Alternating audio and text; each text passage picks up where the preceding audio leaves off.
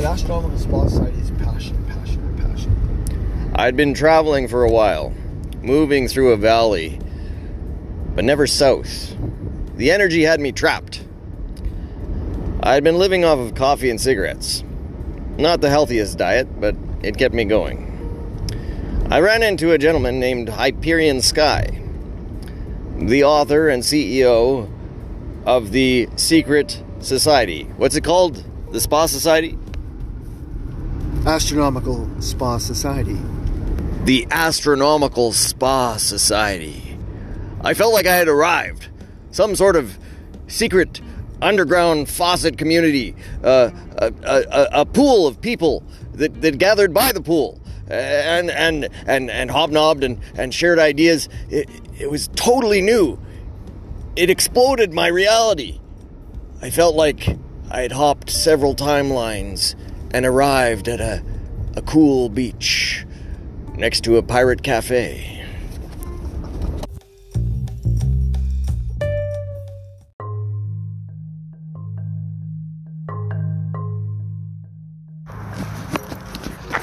There was a sign along the beach that said Spider Cove. Welcome. Spider Cove, welcome. And then there was a little map beside it. You could take a ferry over to Rattlesnake Island if you wanted. And my companion, Sky, had disappeared just as mysteriously and creepy as he had arrived. He was gone.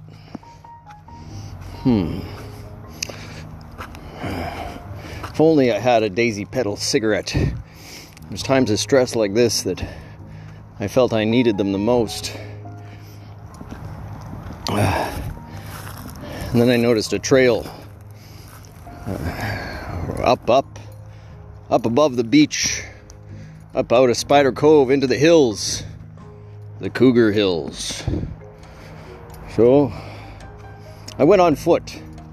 This was no place for a vehicle, let alone a Subaru. No, I strapped on a backpack and a couple of Dutch clogs and climbed.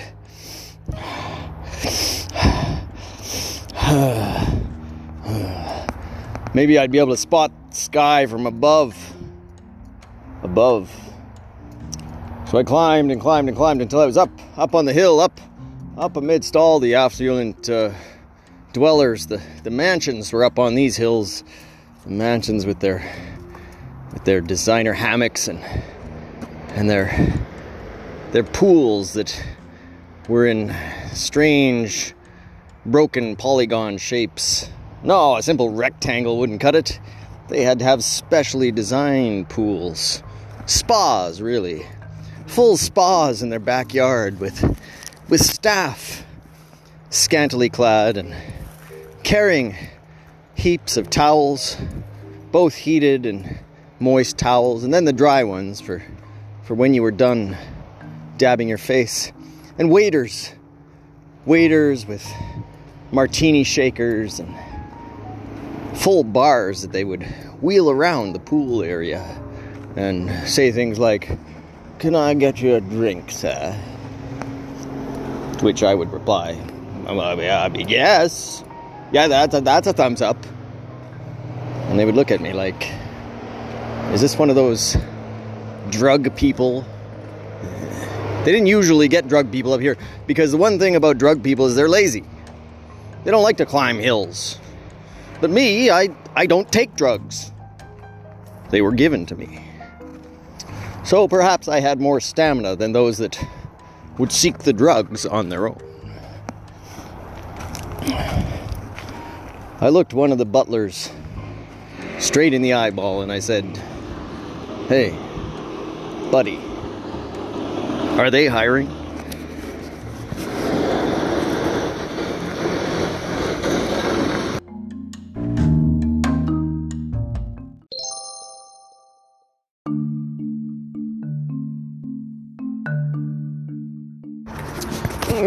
Yes. They do occasionally hire, yeah. Although, you would have to dress better for the interview. He looked me up and down. I was wearing some torn trousers with paint covered in them. My designer Dutch clogs, which also covered in paint. Sunglasses from the dollar store with paint splatters on them. And a fedora hat. The one thing that probably got me into places like this. The one remaining item of some semblance of societal influence. The one thing that kept me from the gutter that every other bum of my caliber was floating around in, treading water, clawing, trying to get up from this cesspool that our society had become, the garbage dump of humanity in this century, in the latter part of the last. We were all drowning in it. The stench of it, the sheer je ne sais quoi of it just kept us down. We were under the boot of the man. You know what I mean. So I at least realized I had to do something. I couldn't stay down with these bums forever. I mean, I'd been to J school. I was an educated journalist. So I was prepared to eat crow and deliver martinis or do whatever unsavory thing the 1% of the 2% that owned 98% of the wealth on the planet wanted me to do. I would do it for them. I mean, no, I would do anything to get out from the bottom. So I grabbed the butler by both shoulders and I shook him and I said, "Jeeves, come on, man. You gotta help me. Look at me. I got paint on my trousers, man. My Dutch clogs, and I even have splatters on my sunglasses, man. You gotta help me." You look bad. Well, yes, you do seem to be in rather a bit of a pickle. Speaking of pickles,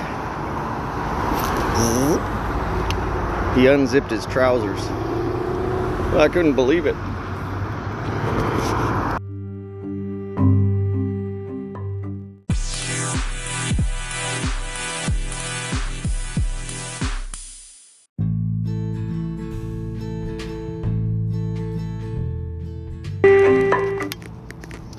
I did what any hot-blooded man would do. I turned tail and ran. I kicked off my paint-stained Dutch clogs and threw off my one sock that remained, and I ran. I ran like the wind. I ran down the hill away from the affluent community full of their fancy polygon-shaped pools and their butlers and designers, spas, and hired help. I ran until I found some kind of a cook's lounge, some kind of a hangout area next to a grease dumpster. And I called for my friend Sky. Sky! Hyperion Sky, where are you? Sky would know what to do. You see, he used to sell real estate. He used to have loads of commercial properties down at the coast, as they say. He was a wealthy man, but he had brought himself down to street level just to know what it was like. I passed a sign that said private bin, no dumping. So I moved on. The cooks were restless. They were eyeballing me. And then they decided better of it and turned around and did what I did. They ran. I mean, what was I supposed to do? Suck on a butler's pickle? I mean, is that what you have to do for a job in these days? Come on. Where the hell was Sky? I mean, this guy, he could make a deal before breakfast and have a couple of grand in his back pocket by lunch. So I went to the only place that I knew he would be. Needle Alley.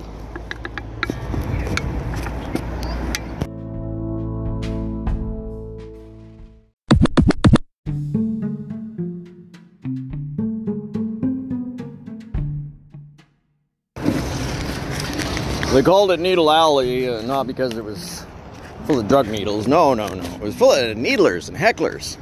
It was at the back of a comedy club, and these guys would get kicked out and just hang out in the alley. So you had to have a thick skin to walk through this alley. I went through. Hey, buddy, why aren't you wearing any shoes? What kind of a bum are you? You know, low-grade calls like that. Ha! Is that the best they could do? What are you, some kind of a out-of-work journalist? Oh, you fancy yourself a writer, do you? Why don't you write me a love story? Now they were starting to cut close to the heart. How did they do it? How did they know? I mean, these were seasoned hecklers, so I guess it wasn't such a surprise that they could get under a man's skin and figure out what made him tick just by looking at him. I said, hey, wait a minute now. I'm just here for information. I'm looking for my friend, Hyperion Sky. I thought he might be here. He fancies himself a stand-up comedian, so I thought he might be in the club. And they were like, oh yeah, is that the spa guy that bombed? He was telling a bunch of jokes about saunas and hot tubs and plumbing. Yeah. Yep, that's probably him. Oh yeah, we heckled him right out of this place. We needled him until he cried. Oh, well, why did you do that? It's what we do, man. I walked away as they stood there cackling, trying to figure out where Hyperion Sky would have gone after getting needled by professional needlers. And then it came to me. The cinema. He'd go to a sad film. It sounded weird, but he'd watch a sad film because it would make him feel better. He was probably going to see Bros, a romantic comedy that gives you all the feels. So I walked over to the C-Mark Cinema. Sure enough, Bros was playing, but it had already started. I would have to sneak in.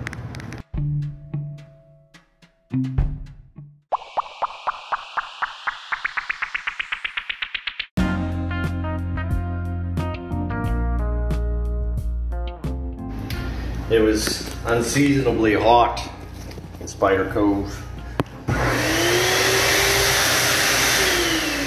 But they had spas on every corner. You see, it seemed like the wealthy of the world had gathered in this area. So I stopped at a spa. Oh, that's nice. I splashed cool water on my face. Oh, that felt better. Took my hat off and wetted my hair. Whew. Every town should have a spa. A spa on every corner. Whew. Made a man feel better. Made a man feel like a man again.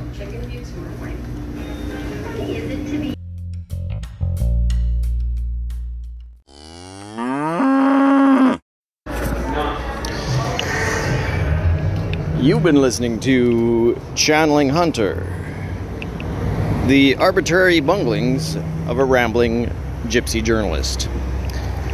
Will our hero get eaten by a giant spider?